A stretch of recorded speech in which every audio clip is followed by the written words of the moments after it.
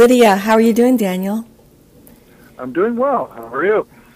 Well, I'm good. I wanted to talk to you about what's going on in your life. I know you've had some sad news, and this is the God Shots podcast. I'd like to put this together and interview you about what you're going through with your dad.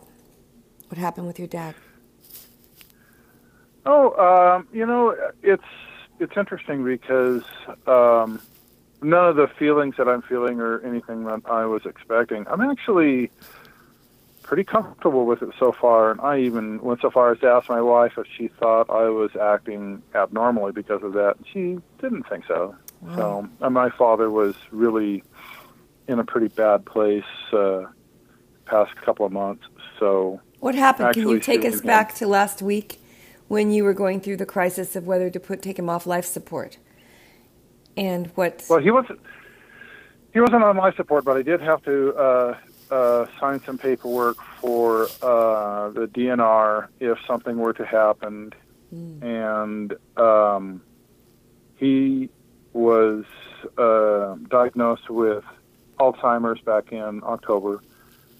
And even so much as recently, he didn't know who I was. And when he spoke, he sounded like a little boy.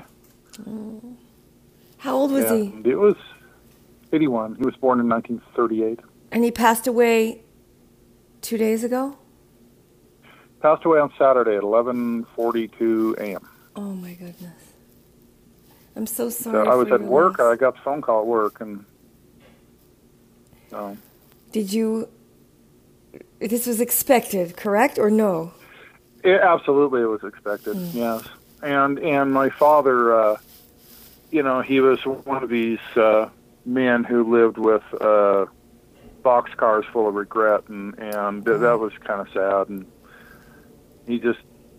he always said he had nothing to show for his life, and I'm like, I'm sitting right here. Oh, honey, wow. Boxcars of regret. That is what a way to live your life, to have regret. Regret is living in the past. Well, I think personally, my view of regret is that it's just extremely cancerous. It's a horrible thing. Now, remorse is one thing. I think it's okay to have remorse. The way I've described it before was, I say that regret is the definition of regret is basically the same thing as holding a grudge against yourself. Yeah, exactly. Right. Does that make sense to you? Yeah. And the problem with this dynamic is if you're holding a grudge, say holding a grudge against your neighbor, and they ran into your car, they hit your dog, or they broke a window, or whatever they did, and you have this grudge against somebody else. Well, what do you want to happen? You want the other person to be punished at some level that you feel is going to balance the scales. That's what your ego is telling you, right? You're going, well, I think this person needs to have some sort of a setback so that I feel that I've been justified based on how I think I've been treated by this person. Interesting. And the problem is when you have a regret or you're holding a grudge against yourself, the brain's first order of business is self-punishment. Right. And you don't even know you're doing it. Everybody's wired exactly the same way. Self-punishment. So you get into this, you do. You have a regret, and then you run this program that says, I better punish myself.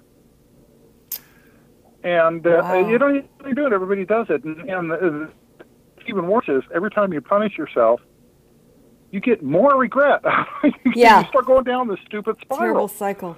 But wait, some people, political leaders right now in power, a lot of them do not have regret. I can tell. But that's on another. Well, they probably don't have a soul either. So the narcissist mentality. But wait, who am I to judge? Regret. I actually know people who have suffered from severe back pain because they look back too much, and that once they realize that they're living in regret, their back pain clears up. This happened to 3 people I know.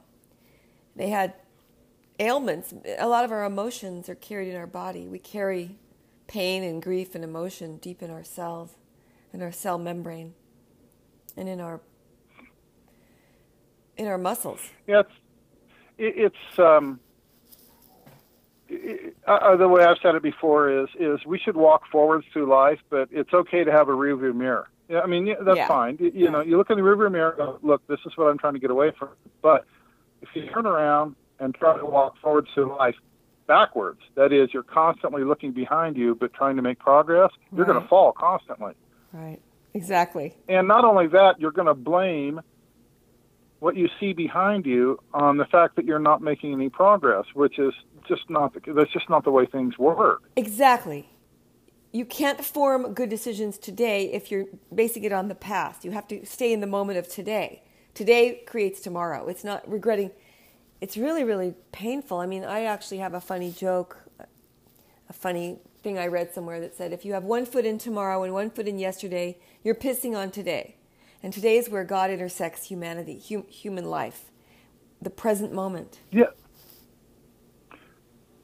It is now. It's certainly not. And the more we look into the past, the more we inevitably recreate that. And then now we go, oh, look, here's the excuse. It's happening again. And that's just not the way things are. I mean, I quit using the word blame years and years and years ago. You're in the program, same as me, and what I hear from people, especially when they first get into the program, and it just, honestly, it makes my eyes roll a little, is they say, you have no idea what I've been through. And to be perfectly honest, I don't care. Right, exactly. It doesn't mean anything. I don't care what you've been through because you're in the same spot I am right now. Exactly. Your past leads to this point in time. Right. The question is, my sponsor used to say, there's no right answers to the wrong questions, which means if you keep getting wrong answers, you got to change your question. Wow, that's a good one. Yeah, exactly. So you can't say, why is my life so screwed up because of my past? That's a wrong question. Totally. It doesn't mean anything. You can go forward and not take anything that's behind you with you. I love that. If we were to really shed yesterday and say yesterday's over, I'm learning what I can from it, but I'm not dwelling in the past and regretting. I have this one moment to make things better today, or to lead with the forward with the hope. You're right. So the question is how do you get out of this cycle of regret? How do you stop running this program that says regret, regret, regret all the time? Well, we go back to the example of where you're holding a grudge against your neighbor and you decide to let that go. You say, all right, I'm not going to hold a grudge against my neighbor anymore. I am going to bury the hatchet or mend fences, or what's that called? Make amends. It's called forgiveness. Forgive. Right? Oh, so I love forgiveness. Yeah. You're going to forgive your neighbor. You say, I'm going to forgive my neighbor. Yeah. So, if that's the way out of the cycle, that means the only way out of the spiral of self-destruction where you constantly punish yourself is to go to the mirror and say out loud, and you got to say it out loud, I forgive you. To yourself. You got to say it to yourself. You have to say that to yourself, because forgiveness is the energy of acceptance, and it's the energy of how much love you have for yourself. I mean, it just is. I love that. Forgive yourself. Exactly. Buddha, can you hear our dog barking in the background? Buddha. Oh, sure. Maybe she Doggy agrees. Buddha's the one who bit me on the nose. I've forgiven him. I forgive you. I was in the ER. Anyway. Yes, that's beautiful. Forgive yourself. The interesting thing is that, and this has been my experience, is that most people have a distorted idea or definition of what forgiveness is, which is why they say, I can't forgive. They have the wrong definition. And the definition of forgiveness, here, let me give you an example. I was working with a gentleman who was trying to sober up years ago. His name was Scott. And I said, he had a lot of bitterness, about how things had gone in his life. And it was understandable. And I said, look, Scott, you're gonna have to learn how to forgive, or you're gonna die. Right. And you're gonna die in a lot of pain. Not only that. So I said, so spill the beans. What's going on? Who's the number one person you can't forgive in your life? And he said, well, it's my brother. Mm-hmm. I said, okay. What's going on between you and your brother? And I wish it wasn't as common as it is, but there was physical abuse, sexual abuse there. And so it was just the horrible stuff that you really, Stephen King wouldn't touch. Right. But, and it was bad. And I said, okay, I get that there was bad things there. And I said, so let me start asking you some questions here, Scott. So we'll do some role playing, okay? I'll be your brother. Mm-hmm. I said, he know where you are? And he says, no. I said, okay, so right off the bat, you're the person keeping the door closed, right? You're the person that has set up the roadblock just in case there wants to be some healing that takes place here, correct? Wow. And he goes, well, yeah. It's okay. Well, that's the first issue. So the second is, and look, let me ask you something. If your brother was standing right in front of you, right now, I'm your brother, and he goes, look, I want you to do me a favor. I want you to take all of the pain and hate and anger and angst and darkness and bitterness and everything that's inside of you that is this black storm that just constantly gives you nightmares and headaches and follows you around. I want you to take all of that and pop it out and give it to me, and I will take over all of this garbage that you have in you, and you can go skipping off Arden Rainbows, right? Okay. Yeah. Is there a way to do that? Can you possibly do it? Is there a way that somebody else can take your pain? And I'm talking to Scott about this. Mm-hmm. And he says, and he's shaking, and he's turning pale. And he says, no, I guess not. And I said, look, forgiveness is not about saying that what the other person did is right. Right. It's about you dropping the feelings that are killing you that nobody else can do anything at all about. Right. Nothing at all. And he fell to his knees and started sobbing.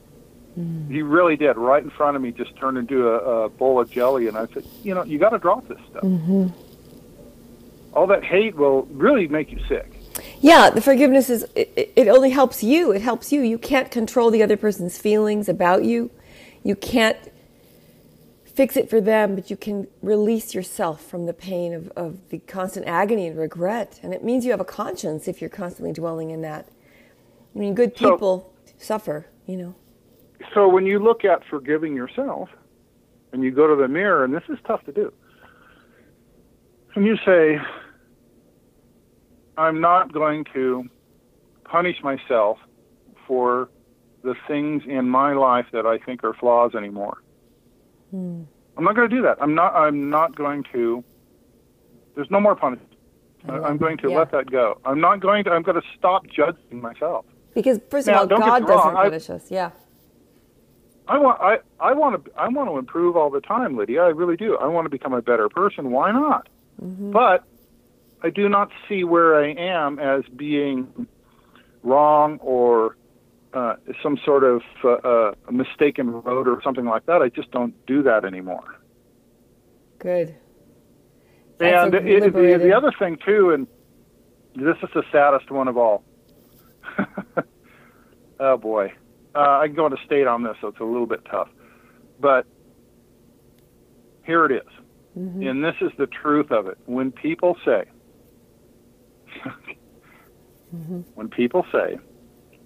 I wish you'd forgive me, what they really mean is, would you please stop hurting yourself? Wow, I wish you'd forgive me.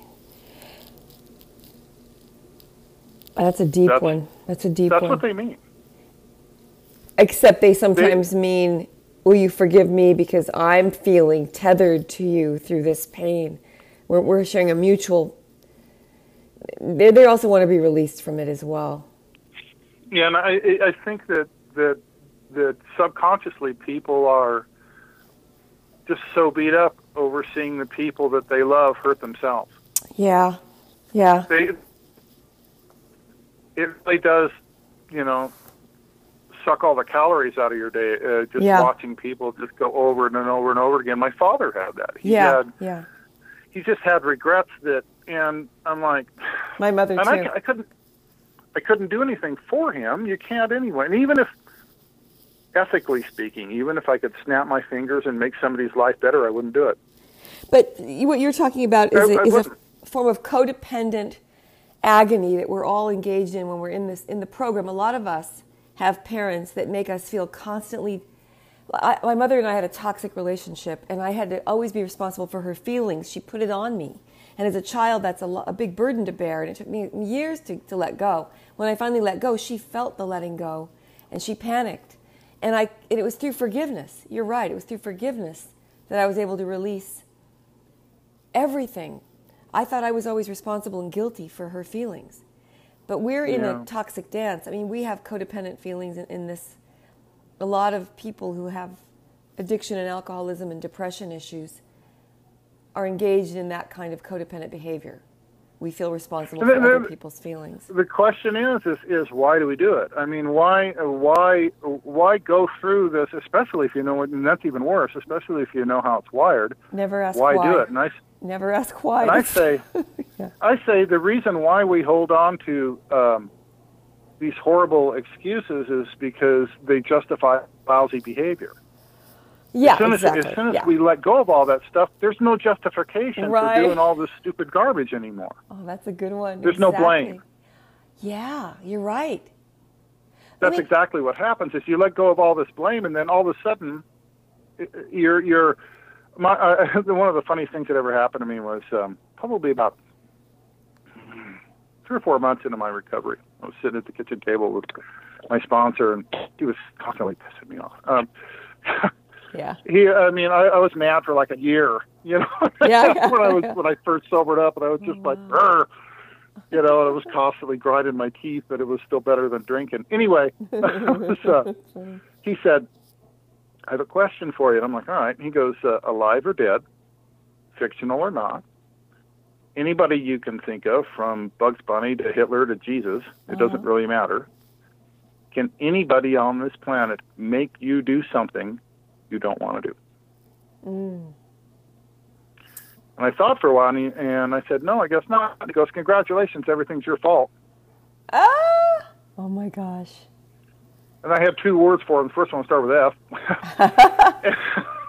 Yeah. But he was right. He was absolutely correct. And the thing is I've had this conversation with other people before, and they go, people can make you do something. I'm like, no, they can't. I said, look, the dumber the scenarios get, the more it proves itself. If somebody's holding a gun to my best friend's head and says, take this drink or I'm pulling the trigger, do I have a choice? Oh, God. Damn right I do. Yeah. You're damn right I got a choice. Now, granted, it's a lousy choice. I will hand you that. There's no doubt about it. The choice is obviously you're gonna do the one way, but you always have a choice. You always have a choice. That's never not there. Let me go back earlier. I didn't get to ask you this question. You mentioned your friend who ended up in a puddle of tears that you're sobbing when you were talking to him, and you talked about his resentment toward his brother. And the one who lets the person know where they're living and where they are, lets them back in, it completes the circle of forgiveness. But what about, in that case, who was the sexual abuser? Was it one of the brothers, or was it the father? Yeah, that was, yes. Well, according to him, he was being abused by his brother. Well, why would this person, it would take a lot to forgive that kind of thing. Are there degrees? Are there degrees of not letting them back in? That's almost. There are forbidden things, and it's the point to me is that all the feelings he had toward his brother he couldn't he was the one that had to let go of him no matter what, even if his brother wasn't there. There's no other way to do it. Right. You're the one that has to drop that. Right, totally. And you can't live in that constant. I have a friend who defines herself on the fact that her father abused her, but she lives in that all the time, and it's given her an entire friendship base and career and wound mates. They call it, people that suffer together create wound mates. And in a way, it's her defining quality is this abuse. And she's living in that. She's made a whole career out of it. And that's another whole beast. I don't know what that's about. But it gives her validation. I have another friend who gained a lot of weight, and she had so many she's so beautiful. But the weight makes her feel like she's loved by everyone. And she never has to compete for affection. Everyone loves her because she's this cuddly big creature. It's a very strange thing. She doesn't want to give up the weight because then she'll have to face the other hard decisions of life. Are people going to love me for other reasons, or do I have to stay thin to get love? That's a whole other category. Yeah, now we're talking about being self-actuated, right? I mean, self-actualized. Abraham Maslow, right? Yeah, exactly.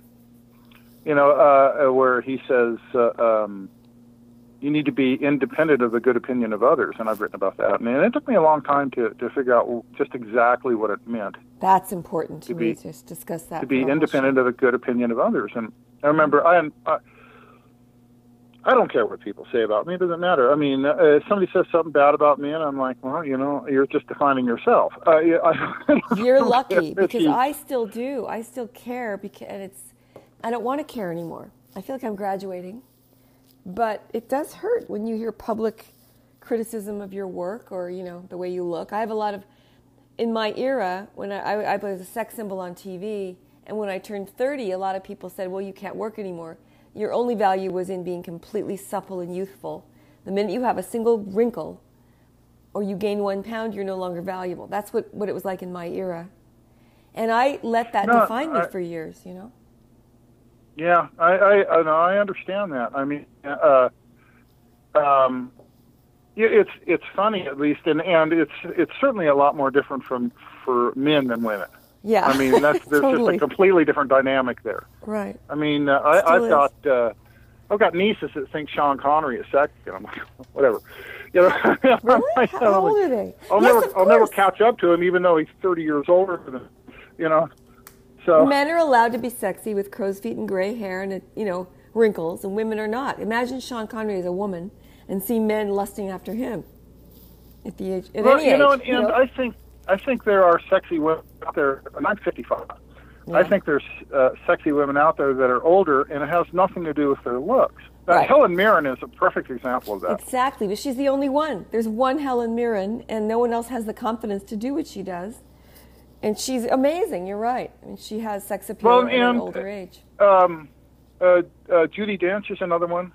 Which obviously we British also. Judi Dench is also not a sex symbol. She's a character actress, so she can play anything, and we love her.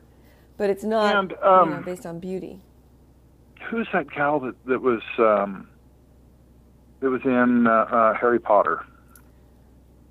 Oh, I can't think Maggie of her Smith. Maggie Smith is another one. She, and I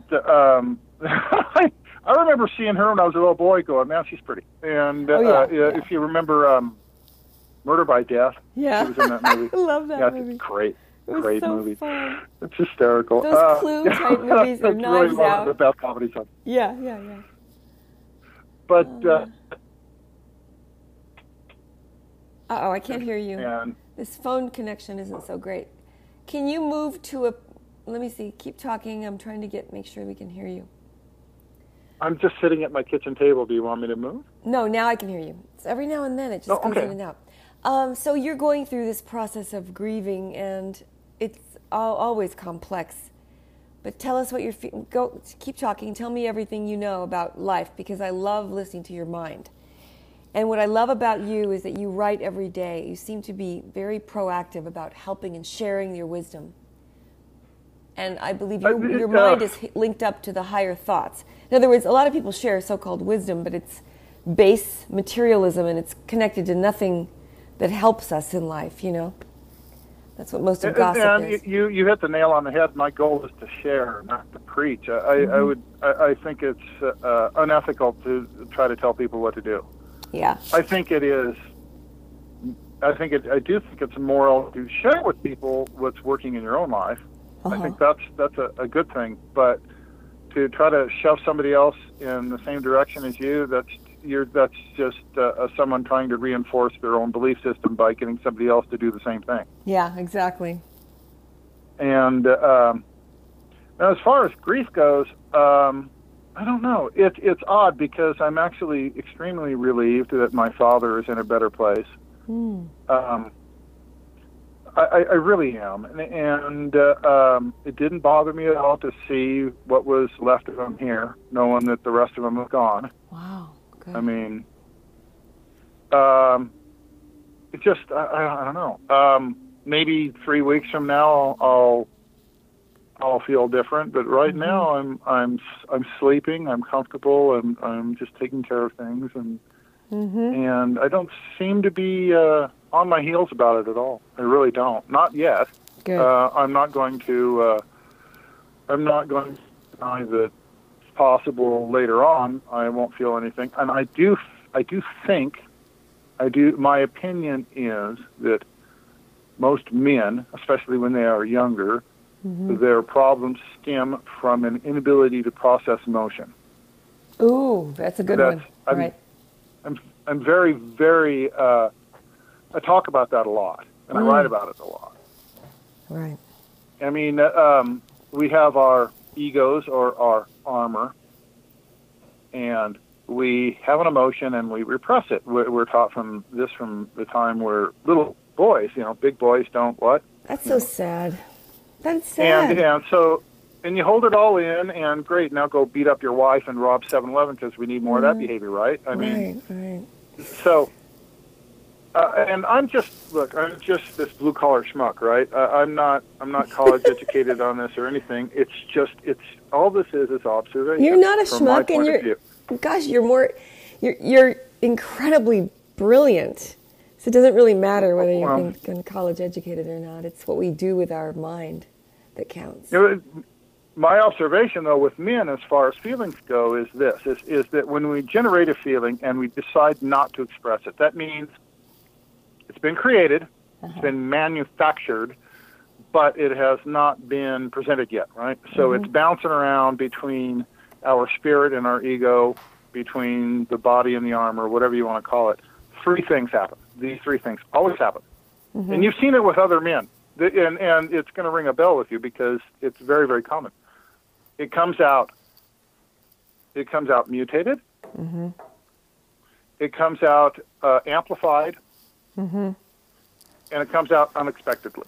Those 3 things always, because it finds a crack and all of a sudden it's shooting out, which is why you find yourself sitting in front of the TV at 2 a.m. watching an infomercial crying, wondering what the hell is going on. Because all of a sudden, over here, it got out, and you go, well, I don't understand what's going on. It's because you're not processing your emotions. Exactly, and all these mass shootings, I think it's a result of just not caring and nurturing each other and understanding men's, I don't know, there's a lot behind that as well. But it's not emasculating or effeminate to be a passionate person. Of course not. It's just not. That's such crap. It really is. It's just total garbage. I know. To be stoic all your life? Well, what the hell? I mean, that doesn't even make any sense. It's not Why human. would you want to be that way? You're right. It's inhumane in a way. Yeah.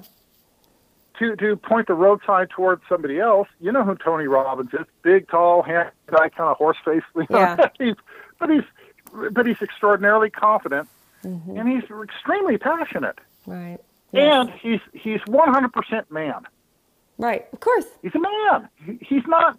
He's all man. Right. And he's extremely expressive, and he's good at it because he's trained himself to be able to go out there and actually express what he's feeling. Of course, the only and men not I hold it all trust are in. the ones with.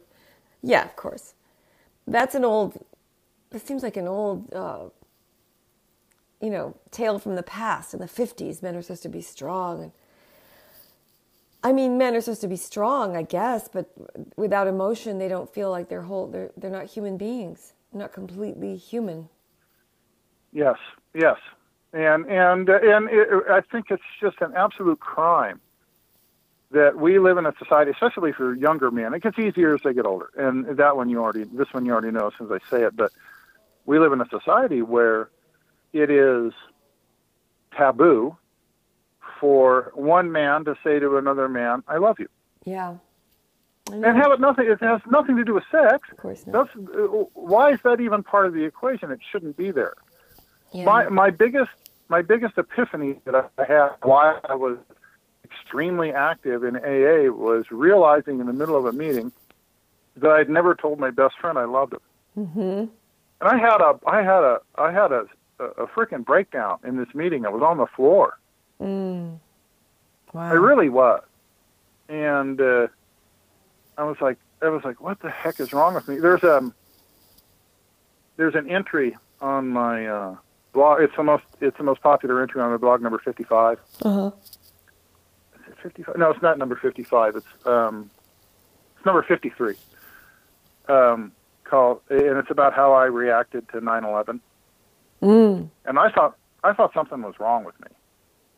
Yeah. I really did. And it was actually really hard to write about, but I thought it was an important one to point out. But in essence, when I saw what happened, I saw it live, and I was working at a high school when it happened. And my first reaction when I saw the second tower fall was that I thought it was pretty good special effects.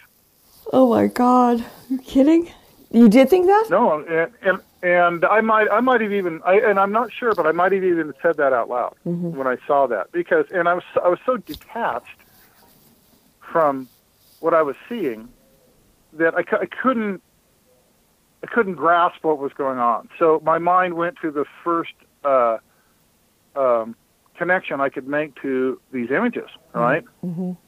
And I'd read it was in Reader's Digest, believe it or not, back in the 80s, an article about violence in movies and TV, and I was pretty prejudiced toward my own point of view ahead of time, and by the time I had finished the article, I changed my mind. And what they were saying is that, and I'm sure video games would be included in this today, but they weren't realistic enough back then. But when you're watching, and I said, if you watch violence on TV, the A-Team or whatever you watch, or anything, Burn Notice, violent TV show, and you watch it, even if it doesn't matter if it's fake or not, you get used to seeing a picture of violence, even if it's fake, even if it's not sensitized to what you might possibly see, so that when the real thing happens, it's not as horrific as it should be. Yeah.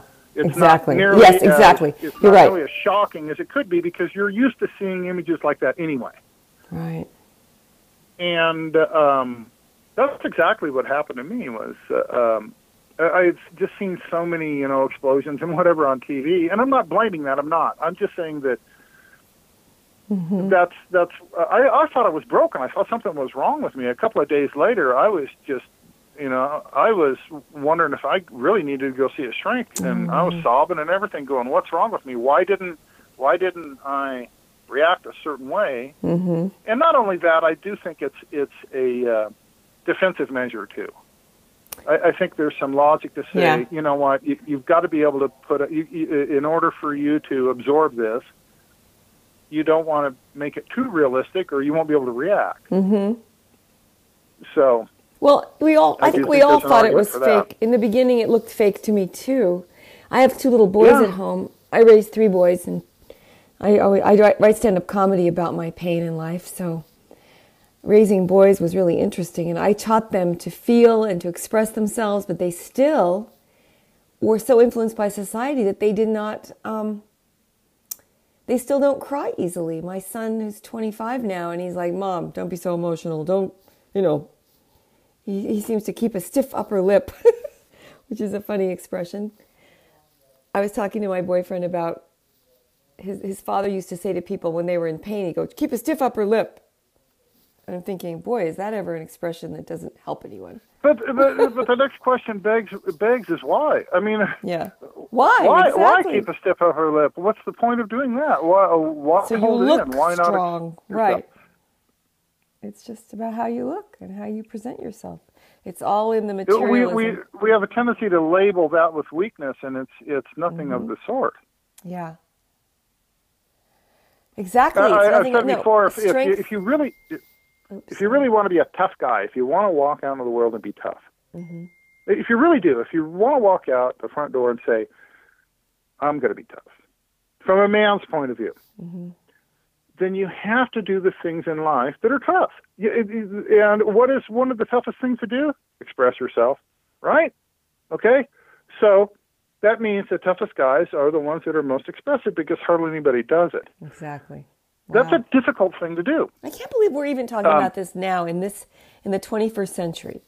It seemed like I felt like we went through this 10, 20 years ago or 50 years ago, but no, we haven't.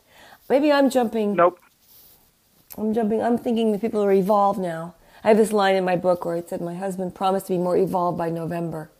And he, it's as if maybe I'm living in a world where I believe people are catching up to the new way of living, which is to express yourself, to be free and open, to not wear your heart on your sleeve so much, but to be completely available to your emotions, I actually agree with you. I think the world is getting better, and the reason why is because there's a lot more defense against it.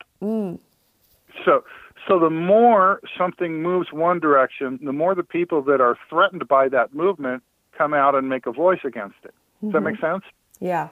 So I do think things are moving that direction. It's just that we have a tendency as a species to pay attention more to negative things than positive. And there's a good reason for that. Right. I mean, there's an instinctive reason for that. For what? Say that again. There's an instinctive reason for being more negative than positive. There really is. And what is that? The hunter-gatherer, the fight or flight mechanism? Well, from the limbic system, yes. That's the first reason is that we look at a situation and we say, what's the best, safest route for me to keep going here so that I'm not going to die? And so you're gonna go, all right, this is the direction I'm going to go. So there's going to be an automatic, what's the worst thing that's out there that I want to avoid? And so that's just built in, and there's nothing wrong with that. But I do think, especially we're going back to men here again, especially for men, and it does happen with women too, is whatever approaches us in life, whatever challenge we come across, we have two thought processes. We say, how can I fix this, or how can I make it better? We think those two things, right? And when we do, we automatically look for lack. We look for where something's lacking. And so we go, where is the negative part of this that I can make better? And so we're frankly wired to go, what's the bad thing first? Yeah. And that's not necessarily a horrible way of thinking. It's that that's what we see first. But I don't like the news, the credo. If it bleeds, it leads. Because newspapers now, all we do is focus on tragedy and chaos and traffic accidents and murders and serial killers, to the point where it's an industry made out of forensic files, which we all love. I mean, it's kind of addictive watching CSI and forensic files, but it feels as if our world is completely full of danger all the time, and we're revved up. It's as if our adrenal glands are shot. I don't know how we're surviving in this. There's so little hope and love and light. Yeah, my wife watches the I Network all the time. Yeah. Yeah, she does. And I call it, I have a slang term for this. I call it the Jerry Springer syndrome. Yeah, right? Exactly. That's what it is. And what it is that we're stuck in this habit of saying, of automatically surrounding ourselves with people we think are worse than we are, so by default we can prove to ourselves we're not doing that bad. So we go, okay, this person's an idiot over here, and here's the Kardashians, and then there's the government. Okay, whatever we're doing to try to convince ourselves that these people are morons and we're doing okay. But right? Also that's because we want to appear good. We want to be good. And Taylor Swift has a song out right now that talks about how her whole life was motivated by wanting to be good, the good person. You're right. It's like this validates us in some way because we're not living in a world of feeling whole. Yeah, that makes a lot of sense. The problem is if we try to feel good by comparing ourselves to others, we're still not doing anything.